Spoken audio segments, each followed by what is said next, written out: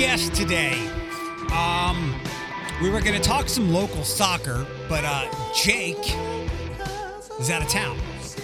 Going to try to track down the health commissioner, see what's going on with COVID stuff, Eric Jasinski. Instead, had to go to a fallback. But still, one of my favorite people to talk to. We don't talk enough because literally when we talk, it just goes on forever and ever and ever. Professional hockey and radio broadcaster, the one and only Matt Melzak, will be on here in just a couple of minutes. Matt, you hear on the call on Buckeye and then on the radio as well. And he is a big baseball nerd like me. You know, I don't like talking about sports. I try not to bring it up too often with everybody on the podcast, the co-hosts and whatnot, because it's over people's head. So unless you're a diehard baseball fan, we're going to get to a point in today's podcast episode where it's totally fine for you to go. Before that, you get to see what's kind of been going on with the Mud Hens and the Walleye since they have not been playing games. Other stuff has been happening. So let's dive into today's podcast. And of course, I thank the one and only professional hockey and baseball announcer, Matt Melzak, for joining today. It's good to hear you. Likewise, sir. How you been? I've been good. Good enough, I guess. You're back to work. Caitlin said you're back to work, right? I am. Well, I'm only back because they need travel. Somebody's got to start setting up the schedule and stuff. Yeah. Just basically because of the fact that there is travel that needs to be done. So that's why I'm back on board. But it's good to be doing something again, like baseball oriented, right? Oh, yeah. And Andy's had me helping her out with the roster stuff and, getting all that stuff ready to go for the season media-wise. So, yeah, it's nice to actually be back doing stuff. Although when the weather's nice like this, I'd rather be golfing. But, that's fine. Haven't you golfed enough over the last year? No, actually, no. What have you done since there's been no walleye or baseball stuff? Well, are we on? Are we recording this right now? We're rolling. We're rolling. Okay. You went the longest honeydew list in history? One of the longer ones, yes. But I did have an opportunity to do kind of some neat stuff. So, I finished an entire garage. I walled it all in and, got all that done. So now my truck has a nice place to park. And then last summer, I learned how to ride a motorcycle, which I had never done before. Awesome. So got that done. And, obviously played a ton of golf and, got my golf game back in order, which was nice because normally most years I'd play maybe 3 or 4 times out of a year. And to play, I believe it was 53 times last year. 3 times. No baseball, no hockey, I did. I got a lot of time to play golf and get back at it and have fun with it. And, got my game going again. It felt good. I had some good rounds. And I think I shot one time I did the front 9 at Ottawa Park and finished at 1 under, which was my best. Wow. Out of the grouping. Yeah, that was my best one. I hit around even par a couple times there. But then I also had some disasters like every other average golfer. So, well, good. I'm glad. I would obviously keep in touch with Caitlin and keep up with you, and I knew that you guys were doing okay, and your honeydew list was long. But motorcycle and golf, I mean, there were worse ways to spend the last year. Yeah, and then there's on top of other projects, a lot of home projects that I worked on and stuff. But it was kind of nice to, I guess, in a way, if we were going to be not playing baseball or hockey, I had to be productive with something. And if it is spurring that golf thing that I've loved my entire life and getting that going again, if that's a positive that comes out of it, then great. You also, for those that don't know, and I don't think you talk about this on the air at all, anywhere. You and your wife have what I'll call a menagerie of animals. I didn't even know that you had a pig, but how is Booter doing? Is he getting better? He is, actually. As a matter of fact, he's sitting on my lap right now. Hi, Booter. So he's got to take his naps, and there's a lot of times where I work in the chair and he's sitting on my lap, so taking a nap. And yeah, he's about to be 10 years old, and just that major eye issue that's basically been going on, Eric, since January. And he had a little bit of surgery with it at the beginning of the month, and then he had a backslide with that, and we were in danger of him losing his sight because of it. But we went on a whole thing of every 2 hours giving him multiple drops to try to get this thing in line, and it's worked. It's coming around now. He's getting closer and closer to being back to the 100%. Good for the little guy. Good. What kind of dog is he? He is a Boston Jack mix. He's a cute boy. I like Booter. Booter is my favorite of all the animals. How many do you guys have in total? Currently, right now, we actually only have 4. We had our Caitlin's longtime parakeet that's dates back pre-me in her life, passed away just last week. So she moved on, and we're actually just down to 4. We've got Booter, we got the 2 cats in June and Jetson, and then we have the pig, Kelty. I never knew you had a pig. Yeah, we do have a pet pig. It's good, and you got to spend good animal time too over the last year as well, right? Because you're super busy doing what you do. Yeah, absolutely. I mean, we lost one of our dogs last summer actually, part of it was because of the pandemic, because she got bone cancer in her leg. And obviously it was difficult to get in to see vets and those kind of things. So unfortunately, by the time we could, it ended up spreading too much through her that they could do anything about it. We lost her during the early part of the summer last year. And yeah, just, Booter's probably never walked more at the park and then in the last year than in his entire life combined, because he and I went all the time. We were at one point, we were going 3 or 4 times a week, and we've basically hit a bunch of the parks in town, and just trying out different ones and going and wandering places. And yeah, he and I have gotten a chance to do a lot of the walking, which has been great, just to get out and take him places. I mean, I know I get to take him down to the ball games and hockey games sometimes, but it was kind of neat just to take him and let him walk and enjoy the outside a lot. It sounds like you took advantage of what me of all people, Mr. Cynical Philadelphia guy, trying to be optimistic during all this, but I kept trying to throw people's way.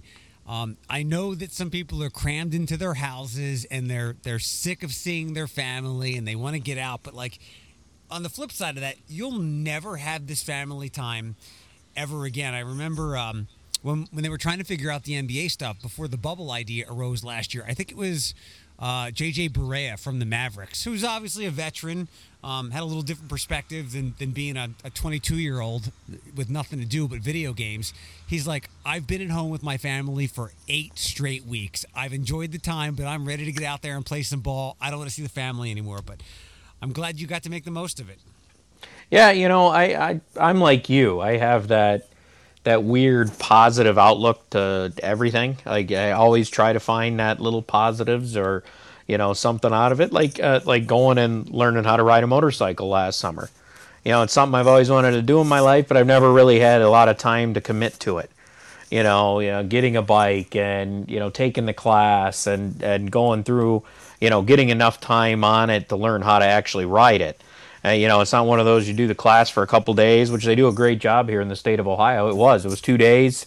It was, about 14 hours, and you're basically on the bike that whole time, and it was great, to get your license. But, after that, you've got to put in a lot of time, and it's a complicated process to ride, and, especially to ride safe, and, to be able to have that time to put in. That's where I said, if I was ever going to do it, now is the time to do it, and I'm glad I did. And looking forward to getting out again a bunch this summer, and I'll probably even ride downtown for some baseball games this year. How Caitlin feel about you wanting to ride a motorcycle? I'm sure she known about it, but maybe thought the day would never come where you'd do it. She was 100% behind it. Her dad rides, so she had no issue. She's like, oh yeah, go ahead. She has yet to ride with me though. Has yet to get on. I don't think I have enough time on the bike for her yet, but she will at some point. She will at some point. Let's for everybody that wants, I want to talk sports with you. We can just do general Sure. sports stuff. And we can nerd out with sports. So everybody that doesn't want to hear about sports stuff and Tigers players and all that nonsense, you are free to leave until the next podcast. But I'll start with the first question. What did you miss more in the last year, hockey or baseball? Like doing it, working it. Ooh, man. I would probably give the slight edge to hockey, Eric, and the reason why is just because of the playoff side of it. Yeah. The fact that, a year ago, and a few weeks back, we were at a year ago that last game was, and we had a really good team. Again, a team that I thought could very easily, I would not have surprised me if we were in the final series again and playing hockey in June in Toledo. And to have that abruptly taken away, and then to watch how Dan Watson put together the team for this past fall and thinking, oh my God, you know what, we might be able to do this again. It might not matter. And then to see that one taken away as well, I think I'd have to give the slight edge to hockey just because of that playoff factor to it. I mean, the thing that had me excited for baseball last year, and I don't know if you saw the news that Tarek Skubal is going to make the Tigers. Good. Yeah, they just they announced that earlier that he has made the Tigers roster. And same with Julio Teheran. I thought it was a great signing by the Tigers, but we can get into those things later. But yeah, we will. With baseball, the thing that I was so excited about last year was you were going to have Mize, you were going to have Skubal, you were going to have basically, Paredes, you were going to have what, 4 or 5 out of their top 10 easily here in Toledo this past summer, and that's where I thought, oh my God, this was going to be great. This was going to be fun for the first time since I've been doing Hens games going back to 2010, where there were this many prospects in Toledo. And that's what I was looking forward to because I am kind of a nerd with that stuff. You can ask Caitlin. I get the Baseball America Prospect Guide every year, and I'm very nerdy on prospects and developing, and I love it. I absolutely love it, Eric. I know you do. I love it. It's fantastic to me to watch players develop and read about them and what they offer and what scouts think they're going to be able to do. Those things are fascinating to me, and I thought that's where I was so excited for last year's team. You never know how a team's going to play. I thought we were going to be pretty good in 2019 for the Hens. We didn't end up living up to that. So, and then 2018, you weren't sure. I thought we could be okay, and then we were a playoff team. So just, you never know when you get into a baseball season. But, yeah, I was certainly looking forward to that last year. But I'd say overall I give hockey the slight edge just because of the fact that that playoff factor was involved. Yeah, the city is the city downtown. Those games, they're electric, and we don't usually get that with the Hens. I know they've been in the playoffs, I think, once since I've been back here. But right, even with 2018, it's not the electricity. Like I remember telling you, I think it was that long. What was it, 2016, where they just kept playing overtime games? Yeah, in the 7-game series. You're talking about 2015. Yeah, where they just ran. Not the Newfoundland series. It was the one before that. They just ran out of. It was. I think it was. They lost before the finals to like South Carolina, and they just kept playing overtime games. And I remember, I think I told you that year I was like flipping these games on, hearing that crowd and hearing you call it. It was like ESPN on the Deuce 25 years ago. It was electric. It was fun. And you know what? I still think about that Game 7 game against South Carolina here where, obviously we went higher in attendance in the finals, but until that point, that was as many people as we've ever had in that building. And they were so loud. They were on the edge of their seat the entire game. There's always those lulls in a game where maybe the crowd's not into it. It was just like those finals games, 2 years ago where it was like just nonstop. The crowd was into it. And those are just so much fun. And you know what? I did get a chance to do those playoff baseball games against Durham. And 2 years ago for the Hens. And that first game when the Hens won, it was pretty loud at the ballpark. Even though it wasn't a sellout crowd, it was still loud. It was fun. It was cool to be part of a playoff baseball series. And I could see where if that Hens team had won that series against Durham and had gone to the final series, I bet you we would have packed it, and it would have been unbelievable. It would have been that same vibe. But yeah, you're right. We just see more playoff hockey games in general. Yeah. How's Watson doing? I checked in with him a couple of times, and he's like, "I don't check my DMs, just text me." And I'm like, I'm not going to text him." Has he been? I know he helped a lot of once the season got put off. I know he got a lot of guys some new jobs, but how's he doing otherwise? I think that that was a key thing for him was he wanted to make sure he got all the guys that signed with him playing somewhere, which has been helpful, and and I think he's kept up a lot on that. The last time I heard from him, he was basically watching a lot of games just to see where the game is right now and if things are changing, if there's something that he'd like to add, as far as scheme-wise to what he does. Maybe there's something Detroit's doing now, so he's watching the Wings a lot just to see if there's differences there. Now with the AHL going, watching those guys, because some of those guys will be free agents after the year that he might want to target. So I mean, for him, it's all about scouting right now, and that's cool in one aspect of it. Another way to look at it, positive, Eric, is he's getting a lot of time to look at players that he probably wouldn't have in a normal year when we were playing. I love the fact that he I don't want to put words in his mouth, but he seems to really, really like it here in Toledo and the organization, but just the town as well. Because, I mean, as well as I do with what he does, and for that matter, for what we do. People can come and go, but a lot like the way I've made this my home. I know he's from the other part of the state, but he seems to really, really like it here, and he's invested himself in the community. Yeah, he certainly has. It's he's a great individual, as you know, and just a joy to know for a long time. I mean, I called his last actual playing game back in the last season of the Toledo Storm, but I mean, for him to get to know him and to watch him develop from the assistant coach days under Nick Vitucci to an associate head coach with Derek Lalone, and then taking on the job recently and just seeing the way he has made it his own team and developed into his own head coach and his own identity has been fun to watch as well. And the work ethic he puts in is second to none. And you're right, he does. He loves it here. He loves coming in. He loves the fan base. And yes, he might make that drive, but it's a happy drive for him to come from the western side of Cleveland over here. He'll do it all the time because he just loves it. Yeah. You mentioned Derek Lalone. He won a Stanley Cup with the Lightning, right? Yes. Was that this past year? Yes, it was in the bubble he did. So yeah.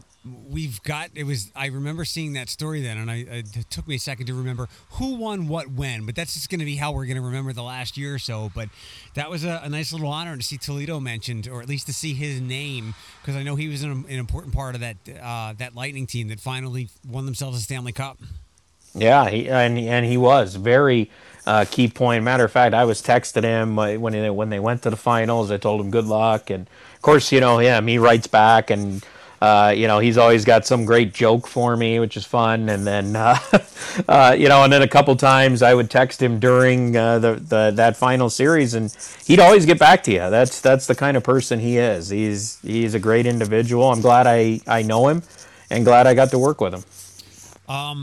What have you missed about has there anything you've missed about calling games, at least like hockey stuff, road trips or anything like that? Like, I know some of those can be a bear, like when they went to went to like Anchorage or something a couple of years ago. Weren't they gone for 3 weeks one time? It was almost 2 weeks full, and I think it was 13 round trip or something. I mean, it was a long time, and yeah, I was up to Anchorage for, I think it was like 5 or 6 days, and then we came back, went to Utah for the rest of that week before flying home. And yeah, it was a trip, and it was a daunting. I mean, I'm glad can say I've been to Alaska, and I got a chance to see it, even though it was at the darkest point of the year because we went right before the winter solstice. So, I mean, I didn't. One day we had a practice day in between. It was like a Thursday. And I room with our equipment manager, Dave Alio, on the road. And, which, by the way, huge Cincinnati Reds baseball fan. I'll drop that in for you. So we talk a lot of baseball on the road. But anyway, so he and I get up with him, and we're going to go over to the rink and on this practice day as he's going to get everything set for the team to come over and practice.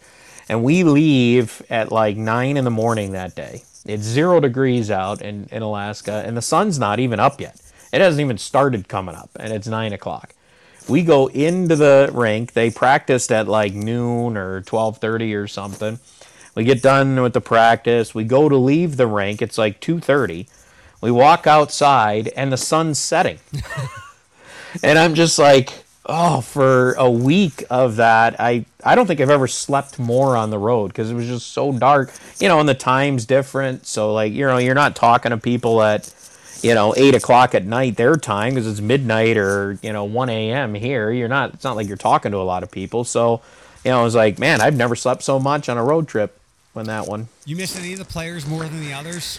There's some I do, and there's some I keep up with, and I'm happy to kind of keep an eye on their career. There's certain guys that, in recent times, Pat Nagel has been one. I don't know how much you've talked with Pat, but he's an unbelievable person and a great human being. Congratulations to him and Monica. They just had their second child a couple weeks ago, and that he's one of the ones that I've always looked forward to talking to, and I've talked to a lot. Over the years that he's been here, and he's one of my personal favorites in recent team for people that are wanting to know, like, guys right now that you talk to. He's certainly been one of them.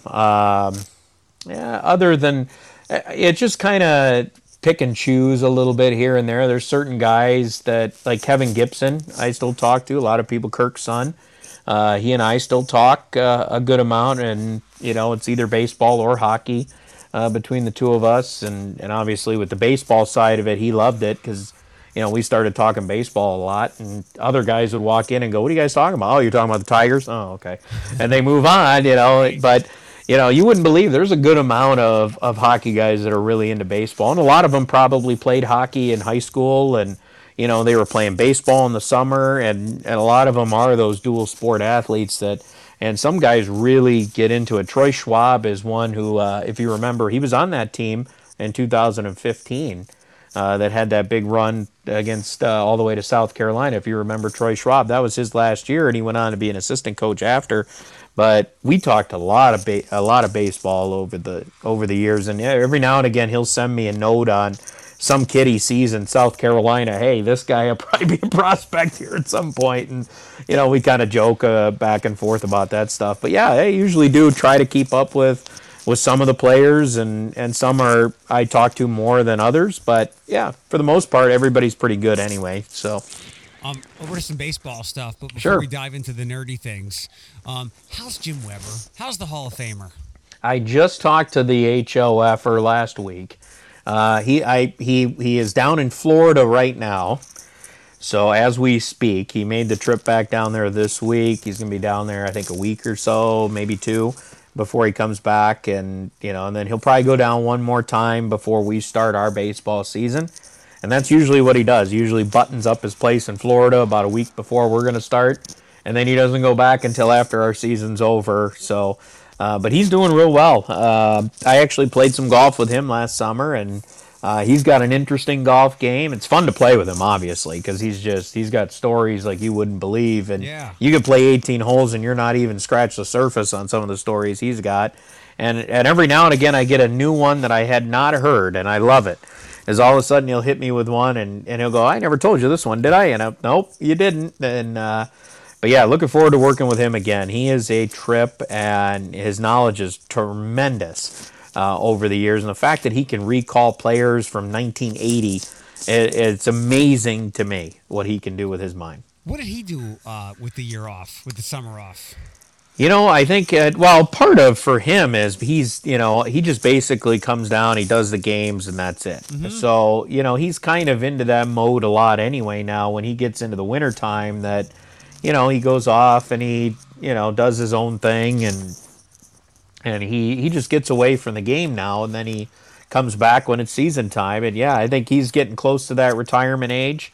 He's at the retirement age. We know that. Right. He's already into his mid-70s, but When he's actually gonna end up shutting it down, that's on his mind. But I'm sure he's getting closer and closer on games that he wants to hit, like 6,000 games, and so he's got some milestones he still wants to get through yet before he calls it quits.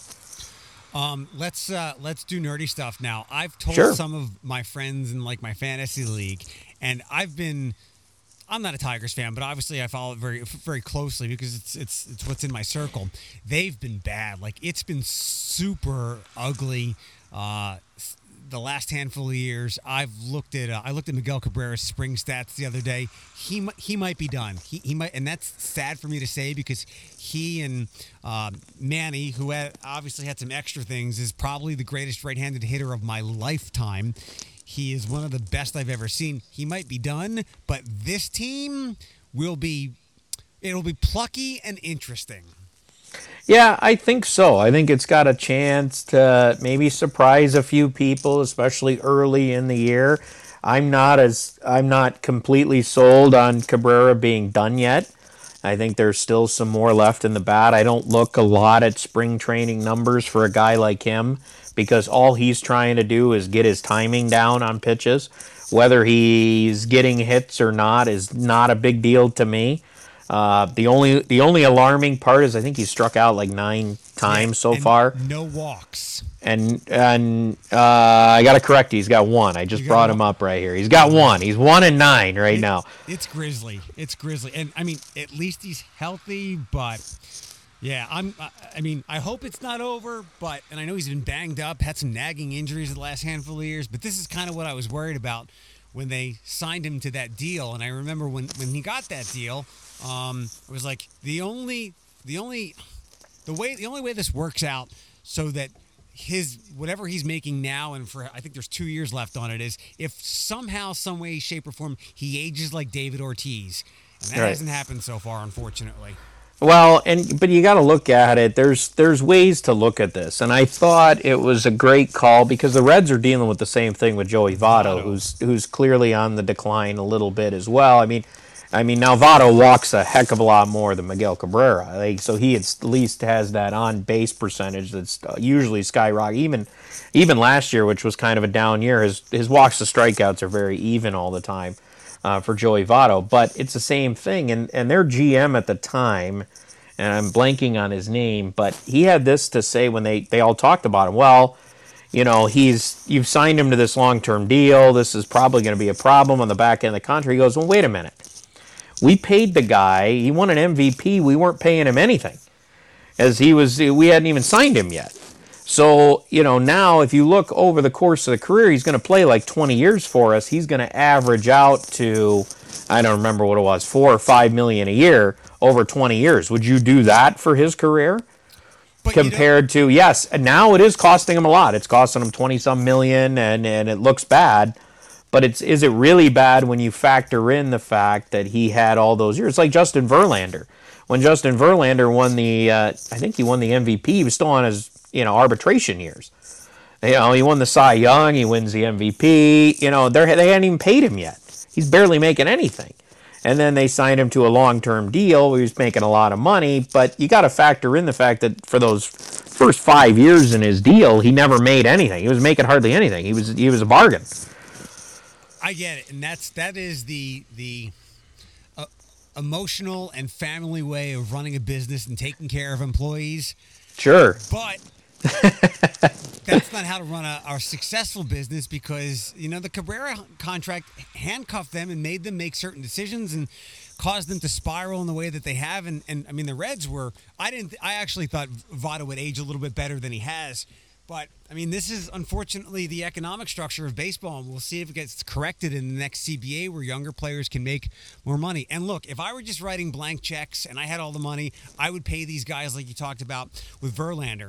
But when you're paying them that much money and you're not getting the productivity and you can't make other moves, and granted, hopefully you have other younger players to step up and you just keep the cycle going, but oftentimes that doesn't happen. I mean, I watched it happen with the Phillies. I watched it happen with the Tigers. It's happened with the Red Sox. I mean, really only the Yankees can can outspend their mistakes, but even with them, they have had a great crop of young players come along. So as much as like you want to take care of these guys and thank them for giving them what they have, you give yourself problems down the road. Well, yes and no. I think the Tigers were hitting that point, just like the Phillies did. And I think you're thinking of the Ryan Howard deal that really kind of felt like it pushed them over the top on that end. But you got to remember where these teams were. The Tigers were a playoff team, 4 years ago? 5 years ago at this point now? The last one was when they went down sheepishly to the Orioles. Oh, yes. So, right, a team that's worse than them right now in the Baltimore Orioles. They had the same thing happen, and they're still paying Chris Davis. Yeah. And, but when you look at it, like for what the Tigers, I mean, that's what we're talking about right now. But Philly's same thing happened. The bottom falls out at some point. It's going to. You can only spend and keep yourself afloat for so long until you have to have some guys coming out of your minor league system to help you. And Philly's made that nice turn. That's why they've gotten better, and they're more. Yeah, not enough, but at least they've gotten better. They've gotten themselves in position now where if they do spend some money and they do it properly, they can be really competitive. It's a tough division they're in. They can't right now. They can't though. They're up against the luxury tax. Oh man. Yeah, and I don't know where the Tigers are with their thing. I just pulled up Miguel's salaries, and he was making good money before this extension, but you knew that they were going to give it to him, and it's always safer to give it to a hitter than a pitcher, just because the next pitch can always be the last one. And I never would have imagined. I actually thought that Verlander, I feared, and he's been one of my favorite pitchers ever to watch, because he went from flamethrower to incredible pitcher with that knee breaking curveball, but I thought he was going to start to break down, and it was all those core injuries that he had. He got over them. He went to the Astros, and whatever the hell happened there, I mean, it was disappointing to see him need Tommy John surgery, but I hope he ages well. I don't know how many wins he's going to wind up with, but everyone from here on out is going to be more to the Hall of Fame resume, hopefully, but I never would have guessed he would have aged better than Cabrera. Yeah, well, yeah, because you're always going to take the hitter to go through longer, because hitters usually hit their numbers, whereas pitchers, if you look, they go up and down a lot. Verlander's been a different case, but you've got other pitchers that will pop on the scene for a year or two. They're great, and then they fade back, and then they might have another year where everything clicks again and they're healthy.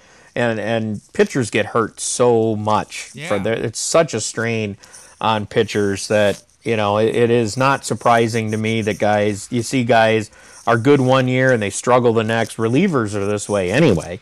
Relievers, to me, it's a crapshoot half the time. You might get a few that are consistent each and every year, but for the most part, you get one guy's real good one year, and then the next year he's kind of so-so. Then he might have another really good year, or he might have an excellent year, and you're thinking, oh, well, this guy's really turned the corner. Then he starts to fade back, and The Tigers could never get any of those guys. It was Dave Dombrowski's albatross. Yeah, you know what? It was the same thing. I mean, he ended up winning in Boston, but it was the same problem he had in Boston. Look at Boston's bullpen. They've never been able to figure it out either. When that's why I went out and paid for Kimbrel. Right. And then he fell apart. And then ironically enough, I think after Dombrowski, after he got fired, they got a couple of guys and then they flipped those guys. But it's been amazing. And that's why when I saw that Dombrowski got hired for the Phillies, knowing that they had the worst bullpen in history in since 1880, it was horrific. If their bullpen was half a run better, they would have been in the playoffs by 5 games easily. And I'm like, telling my dad, he can't build a bullpen. But fingers crossed, they got some guys there just because that they throw hard. But it has been amazing for exactly what you said. If you just get enough guys, some of them are going to hit. And that was the thing that seemingly kept the Tigers from winning a World Series during his tenure.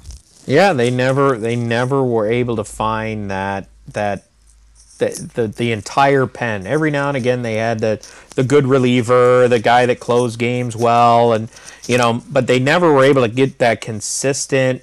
Here's your 3 or 4 guys at the back end of the bullpen that are gonna close out a game. And you see so much when you get into the playoffs in baseball. It becomes, if your starter can give you 5 innings, maybe 6, you're in great shape. And then you turn it over, and your bullpen, it better be lights out.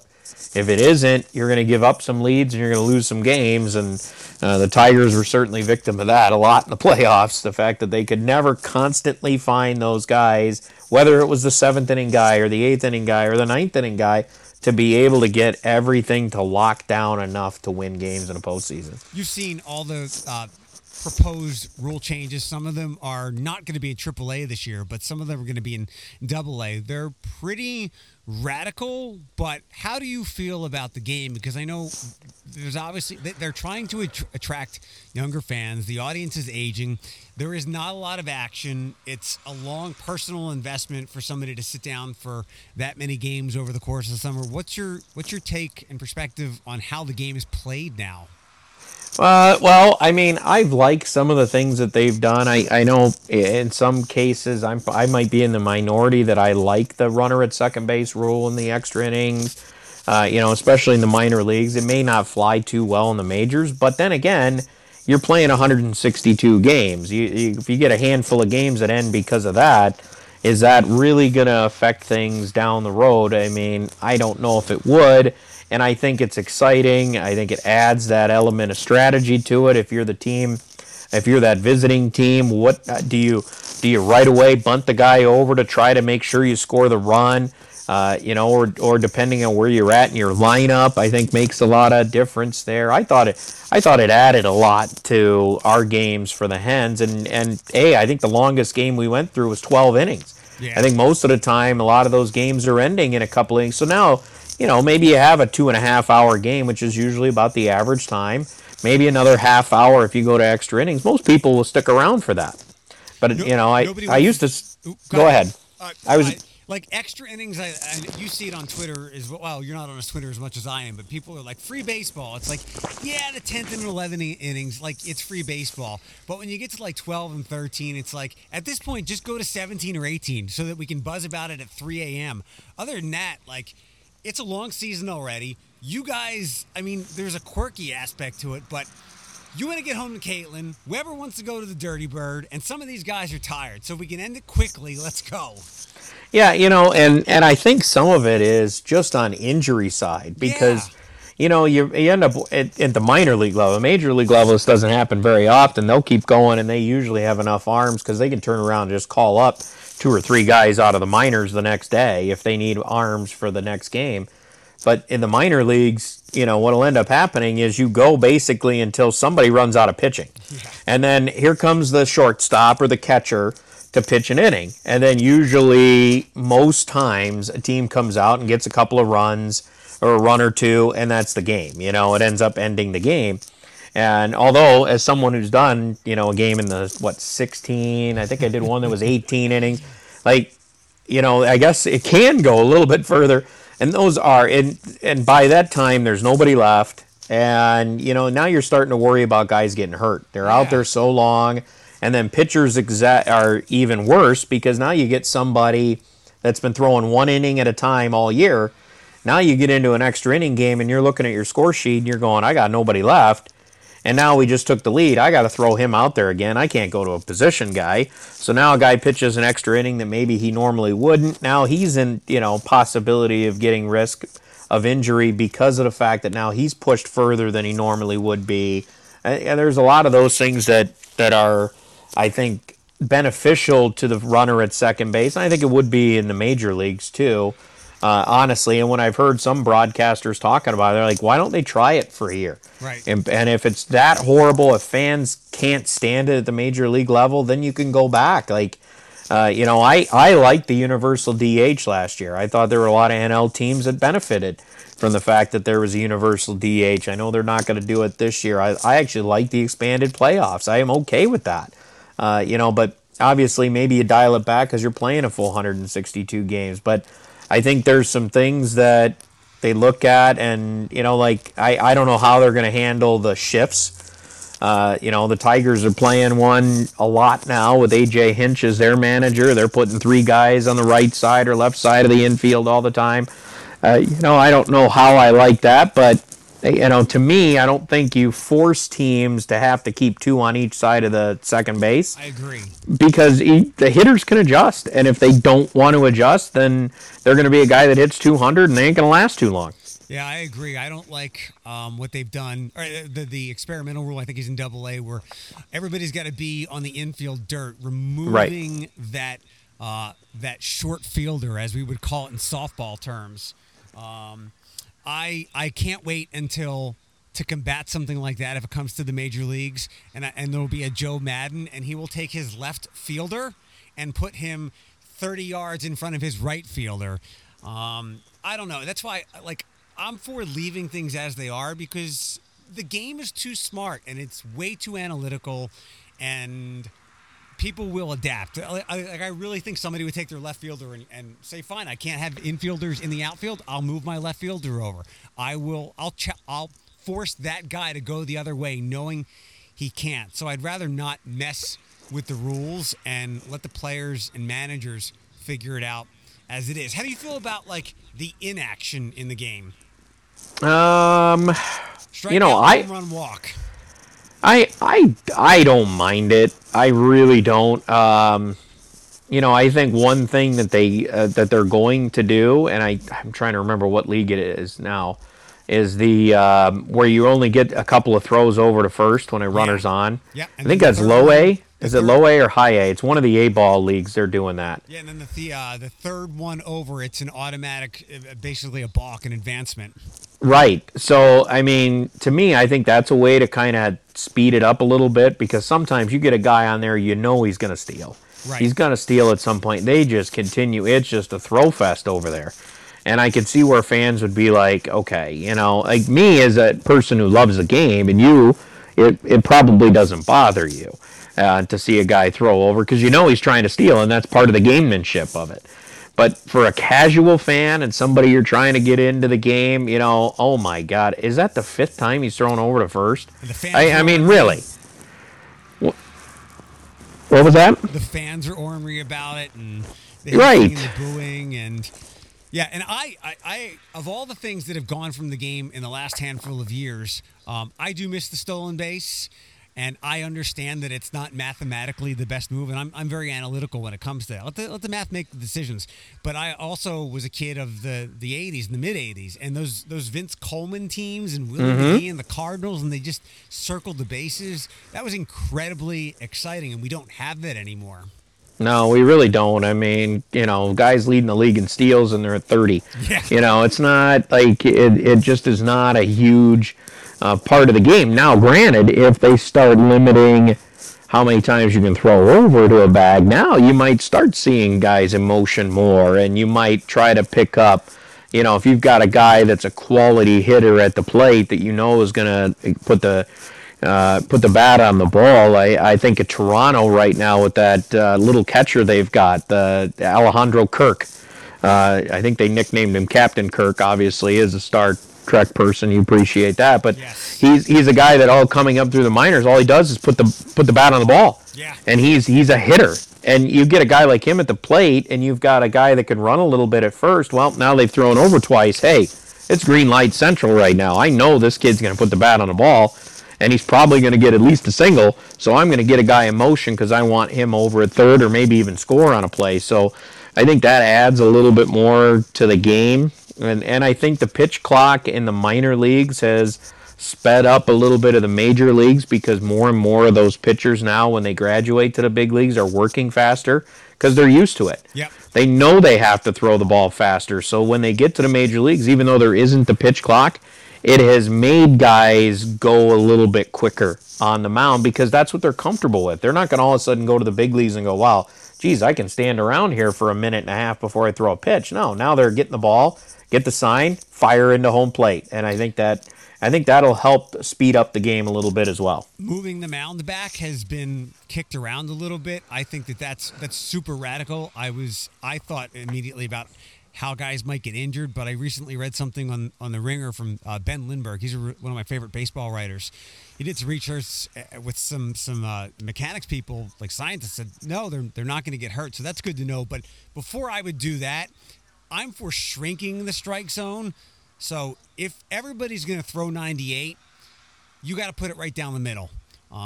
And guys are either going to walk a lot more or they're going to have fast meatballs. How do you think? What are your thoughts on that? Well, you know what, Erica, you and I disagree on this point. Okay. We're on target with a lot of these, but I'm going to argue with you. I think it should be bigger Okay. on the strike zone, and the reason why is, yes, guys are all throwing 98. Hey, that's great, but you know what? Major league hitters can hit 98 if they see it enough. A, and B, if you widen the strike zone a little bit, then they're going to go after pitches faster.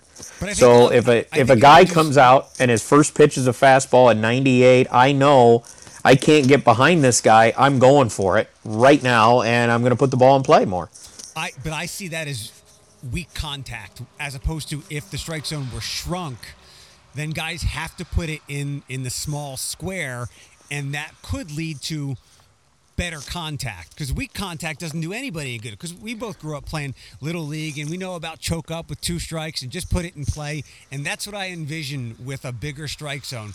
Guys doing everything to prevent falling behind, so there's weak choppers to second, and while there's more action, it's not great action. Well, yes and no, because the great hitters will rise to the occasion on that, and you see it, of course, in the postseason when you get these teams that are really good and they start throwing out these ace relievers that throw 98 to 100 all the time. But yet, baseball hitters still manage to make plays and they still manage to come up with runs. And I think you'd see the same thing.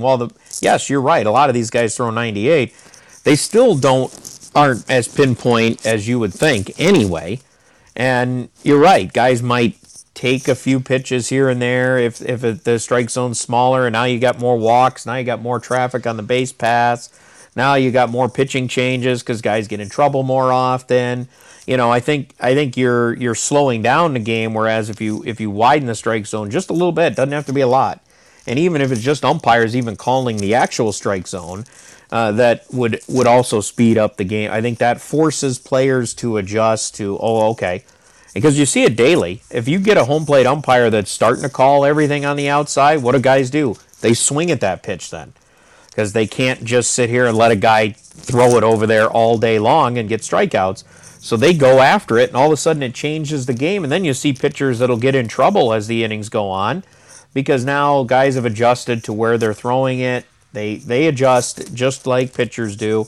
I think you widen the strike zone, it forces guys to swing the bat more, which does keep the pace going. And I still think you'd see a lot of strikeouts still, and you would see guys that'll still be able to work walks because they are good hitters and they can tell when pitches are close or borderline or no need to swing at that. There's guys that can do that, and I think you'd still have, maybe you might have some guys that have weak contact, but I still think you'd have guys that would produce. Is the compromise moving the mound back and taking it back to a time when we grew up where if somebody threw 94 regularly, like they were a flamethrower, and now if you throw 94, you're Kyle Hendricks on the Cubs? I don't even think he throws that hard. Moving the mound back? If you know what, if you're going to incorporate a wider strike zone, then I think you could get away with that, because that just a little bit. It doesn't have to be far, but just to give them that, if everybody's going to throw 95 to 100, then I guess you may want to make that adjustment. But I think you're still seeing runs scored. You're still seeing runs scored in bunches. I think you're still going to see runs scored even with the way it is now. But I think those are just small things you could do if you're going to do it in tandem with a wider strike zone, because if you're forcing guys to throw it further, you're going to lose a little bit of the accuracy on it. So I think you've got to give them a little bit of a cushion there, and if hitters are able to see it better, then they're gonna crush some pitchers. yeah, and who knows? I'm at least happy that we're having this dialogue, because for a while when we were in this analytical revolution, and I'm talking like 15, 16, 17, I was like, yeah, there's not as many triples or liners to the gap, and it's 3 true outcomes. But there is very little better in sports than my best pitch against you, against when it's Cabrera at the top of his game against Max Scherzer, in an interleague game. There's nothing better than that one-on-one matchup. And agreed. Chicks dig the long ball, or everybody digs the long ball. Like, I love that matchup.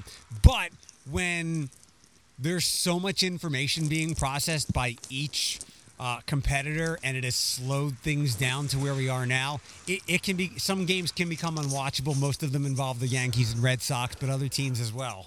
Well, yeah, because every Yankees Red Sox game seems to go 4.5 hours Yep. for the first to play 9 innings. You're right. For some reason, when those two teams get together, it's never a 2 hour and 20 minute game. It just Never. doesn't. It just doesn't happen that way. But you're right, and that might be one way that baseball can continue to grow. Is they've got to find a way to tap into the analytical audience. There's a lot of younger people that do get into analytics. I consider you and I still in the younger category. Although, I might be nearing more the older side. But when you look at the younger, there is that analytical driven part of the sport. And I think they should embrace that a little bit more and just go with it and say, look, there is analytics here. This is why things happen during a baseball game and why. I think those are the great broadcasters that are able to bring that out. Those former players that get on these broadcasts that can really add that. Here's why this is going on. Here's why this pitcher has gone double up with his fastball up around the shoulders twice in a row. Like, why did he do that? Well, there's a reason why. Because now he's coming with a slight, he's changed your eye level. He's pushed your eyes up. So now you're looking up, and now he's going to start. His changeup is going to be at that same level, but it's going to be 10 miles per hour slower, and the table's going to drop off of it, and you're going to corkscrew yourself into the ground. That's the reason why he's doing that. I think they talk more about that part of the game might allow some of the younger players and younger people to get into the game itself. I think Dan Dickerson, he's always been one of my top 10 favorite broadcasters, maybe ever, but I think he does a perfect job of marrying old school baseball play-by-play with modern analytics and not lecturing, not talking over people's heads, not treating people like they're stupid. He does a great job of just that. Agreed. I agreed. He's done a great job following in the footsteps of a Hall of Fame broadcaster in Ernie Harwell. It's so hard to do, as Rick Ritz and Tom Rathman found out in the 90s when the Tigers made a switch away from Ernie Harwell, and they went to those two. Not that they were bad broadcasters, they weren't, but they just weren't Ernie Harwell, and it took them bringing back Ernie Harwell for years, and then Dan Dickerson working his way in with him, and then taking over eventually, where now it's better. And Dan has done a great job honing his craft and coming along every year. He's just a joy to listen to, and he's brilliant at it. Yeah. So it wasn't last year, but it will be this year, where the Mud Hens have a lot of prime prospects. Tarek Skubal is going to be in the rotation, as you mentioned. I hadn't heard that, but that was, I guess, expected. He's had a good spring. I guess Casey Mize will be with you guys. How about Matt Manning? I think Matt Manning is probably, they already sent him to the minor league camp, so I would assume that he is going to be with us. So you factor the guys that, when you look at, say, MLB Pipeline's top group for the Tigers. Torkelson, I think, starts lower. I think he's either West Michigan in high A or he's double A. Mize, I think you're right. I think he's with us. I think Green starts probably Erie. Is my guess there. Maybe even at West Michigan. We'll see what they think. Skubal's already going to be in the big leagues. Manning, I think, goes with us in AAA.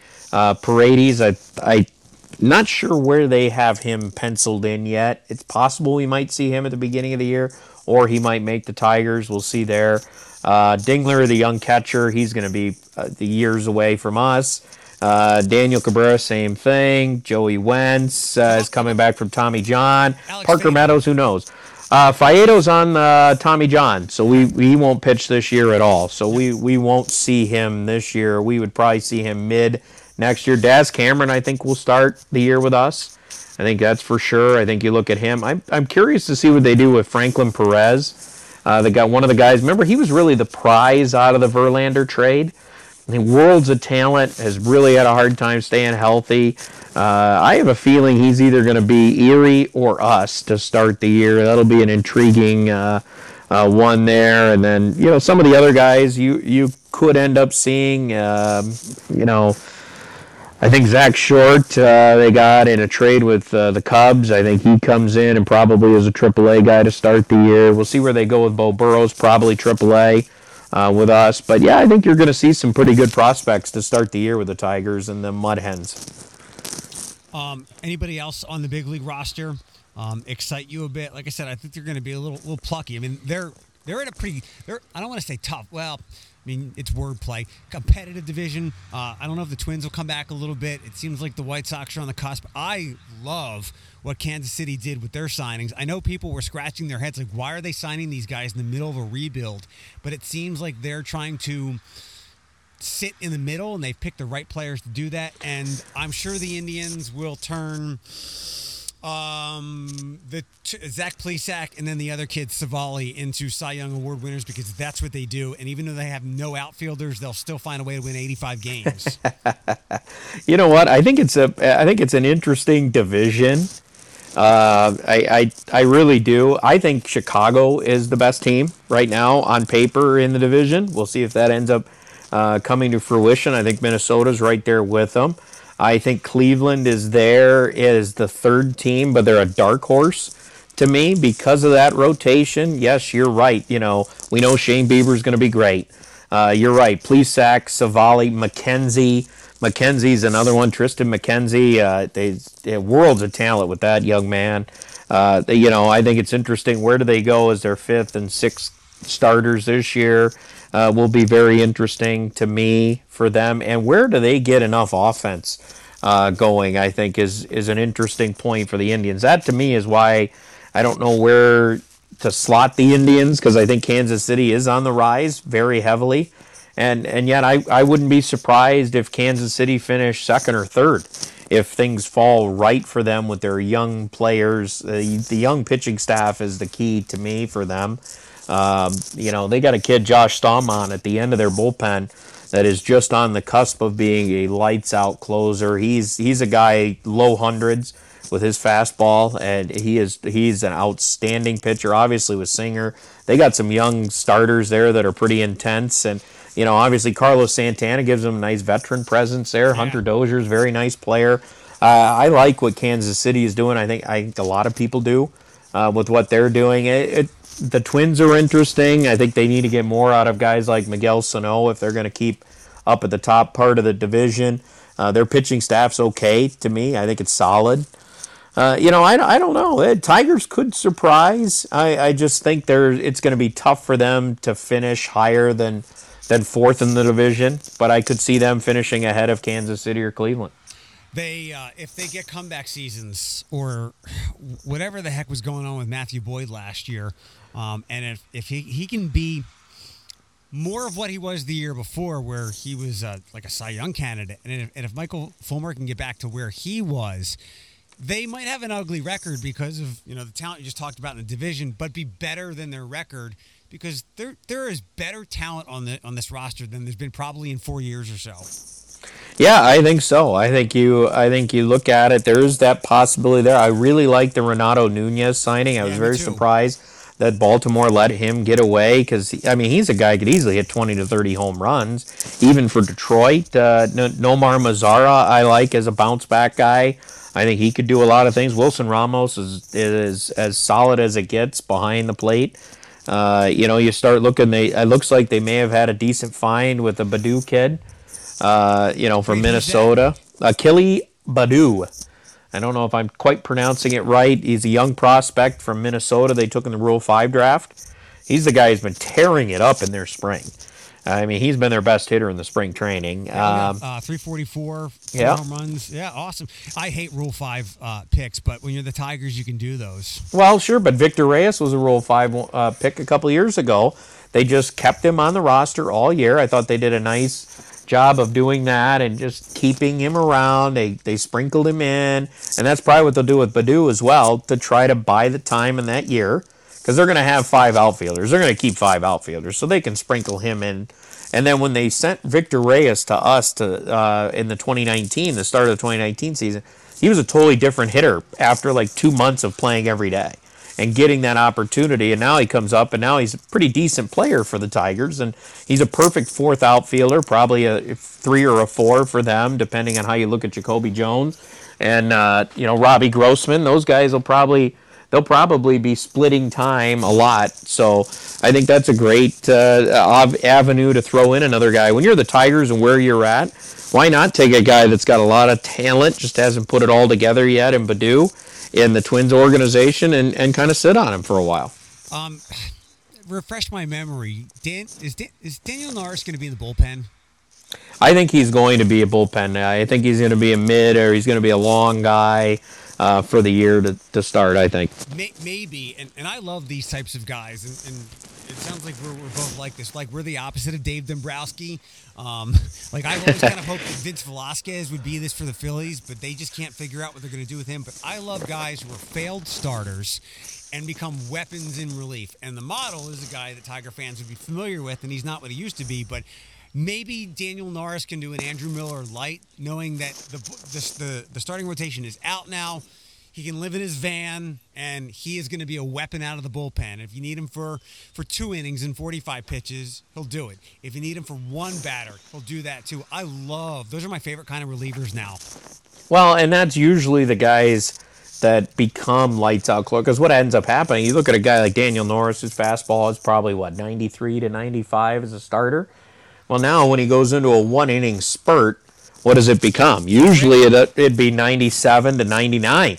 Now all of a sudden his secondary pitches all become weapons, and he can hone on just one, and those guys end up, you're right, they end up succeeding very well in that regard. John Smoltz was really the first one that pops to my head of a guy that was a terrific starter, got hurt, then they switched him. Yeah, Eckersley was the same thing. He was a starter early in his career and then became a lights out closer. It's great find there. But yeah, you're right. There's some guys that really succeed well in that role, and then a lot of times starters succeed in that closer's role. The guy the White Sox signed, Liam Hendricks. Yep. It's not a great start. He was average. He'd give you 4 or 5 innings. That was his best. But then when they moved in the bullpen, Oakland did, all of a sudden his stuff really played up. Yep.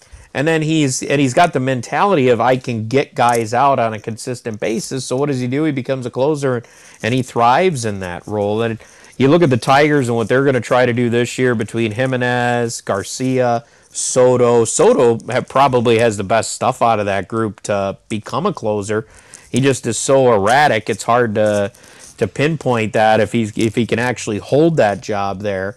I like Brian Garcia. I always have. I mean, I'm just not sure he's going to continue to get opportunities in that closer's role, but he was a closer at Miami University, and he's been a reliever his whole time coming up, and he's been in that closer's role. He's a guy who knows how to succeed there. I wonder if that's what they'll end up doing, but you're right. They got guys. Tyler Alexander's a former starter that'll probably be in the bullpen. Daniel Norris. Urania, too? Is Urania hurt? No, he's actually pitched today. Okay. So for them, he pitched the first couple innings. Yeah, like a couple of years ago, the bottom of the Tigers roster were players who probably shouldn't have been in the major leagues. The bottom of the roster now is guys that we're talking about, like guys who have been on other teams, and maybe it just didn't work out. Like Urania was too erratic. Like I watched him a lot in the NL East. He was just too erratic. Great stuff. Couldn't lock it down, and he's like a total candidate to be another one of those lockdown bullpen guys. And now he's got the opportunity to do that. So that's why I say this team is going to be a lot more interesting, a lot more fun.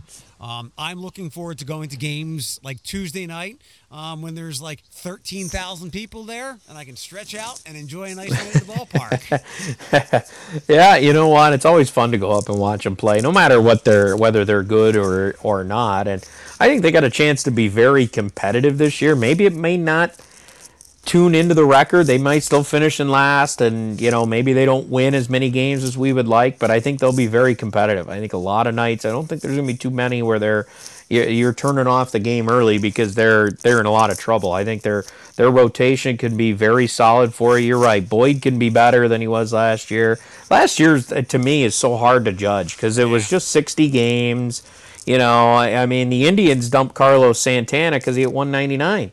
Well, if you look back at look at exactly. But you look back at his career, and he usually has about 2 months where he's not very good, right? And then he has 4 months where he's really good. So did he just get those 2 bad months right away? Yeah, probably for a lot of guys. Chris Bryant? Had a terrible year, and he was healed up from that awful shoulder injury.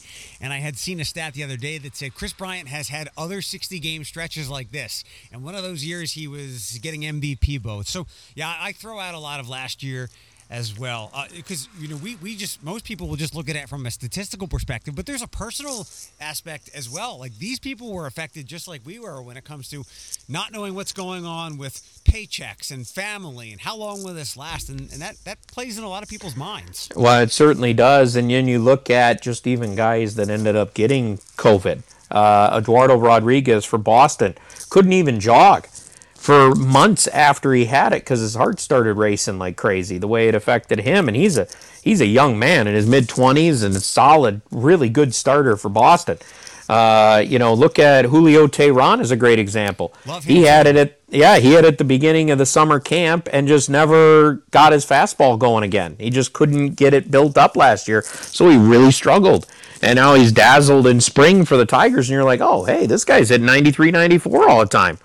He was last year he was hitting 88, 89. So there's a lot of those things you can't. And baseball is a funny game in that regard. That's why you love the full season, because numbers hash themselves out over the course of a year. You just can't tell a lot on a 60-game stretch because, in the hindsight, you're normally looking at 100 more games. A guy might be, for 80 of those games might be really darn good. And you just haven't seen it yet because some guys start slow when they get going in baseball. And it's crazy because, I might have thrown an asterisk on last year's playoffs, but seemingly the last 4 teams left were the best 4 teams, and I'm glad it worked out that way. So there would be a lot less eyebrow raising about it. On that, we can wrap up, and thanks for the time. Any playoff thoughts? Any forecast for the season for Major League Baseball? Players you like, teams you like? Ooh! Put me on the spot there. You can't say the Dodgers. All right. Well, I think I pretty much think the Dodgers and San Diego are going to be in the playoffs in the NL. Yeah. I'd love to see the Reds make it. As well, you grew up in the same time frame. When I was a kid, they were separate leagues. Like the Tigers and Reds never played each other. Yeah. There were, so you could root. The only time they would ever match up is in the World Series. So you could root for 2 teams. It was cool back in those days. So I rooted. Reds fan? I'm a Reds fan in the NL, and I'm a Tigers fan in the AL. Yep. I know what you're saying though.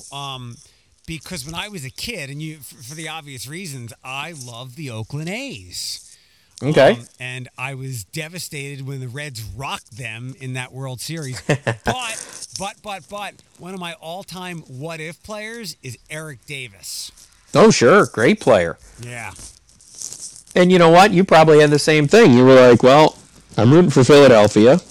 I love the Phillies. And then, I'll follow Oakland and the Bash Brothers out there. Oh, that's cool. When you were growing up, and, same for me. I just was like, well, you know what? I'm rooting for the Tigers. They're obviously my favorite team.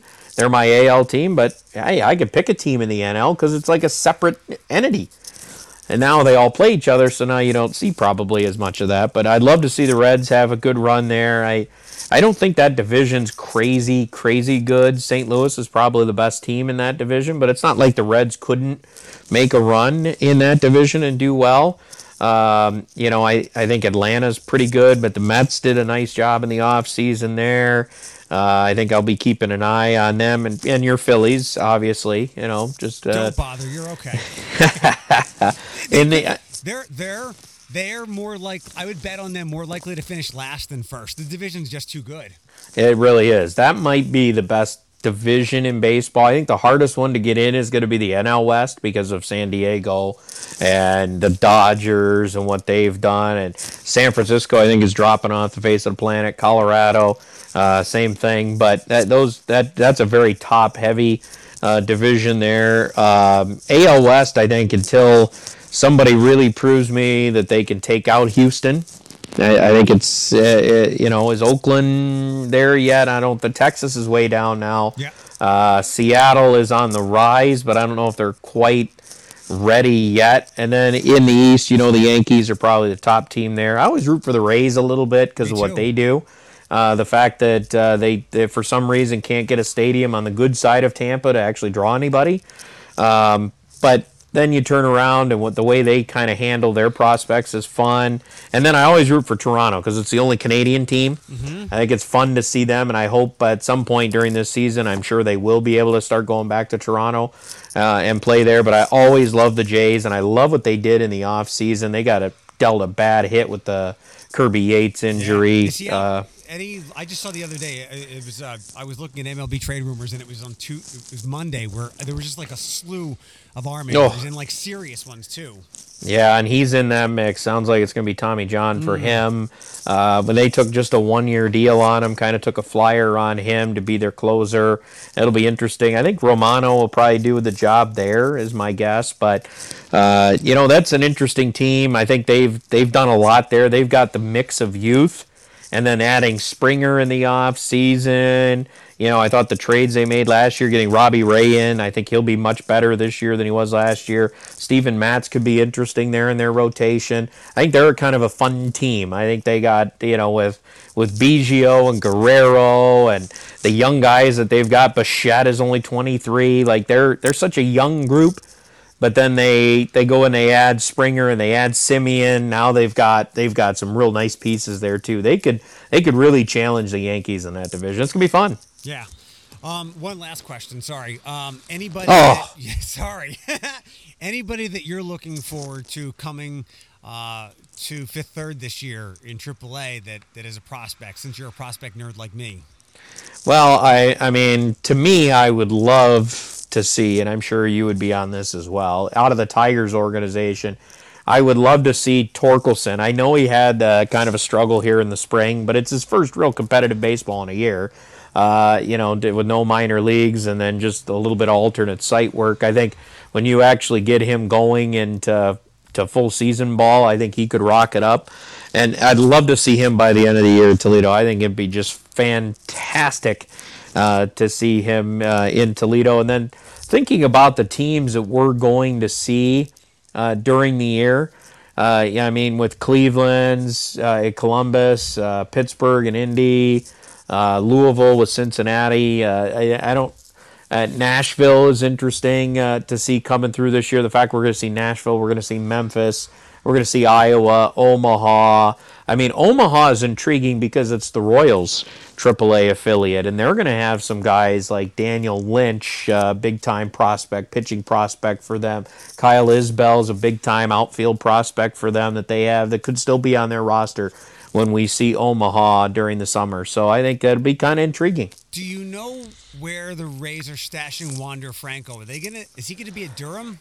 Yeah, see, I think he probably is gonna be either AA or AAA to start the year. That doesn't mean he won't be in the big leagues by the time. We're not gonna see him anyway. So now with the way the schedule is this year, but it's very possible they may start him in AAA just to wait on his clock, and then if he's tearing it up there, he might be up very quickly in June, maybe for Tampa, if he's that good. I mean, he's the number one prospect for a couple years in a row. So Durham is not in the division anymore, and you won't play him? No, we're not actually. According to this season, because of the way they did it, the schedule this year, I don't think we're going to. Well, I mean, I know we're not going to see them. We're basically in our division with Columbus, Indy, and Louisville, and St. Paul, Iowa, and Omaha. We'll see them. And then the two teams we're seeing from the other divisions is just Memphis and Nashville this year.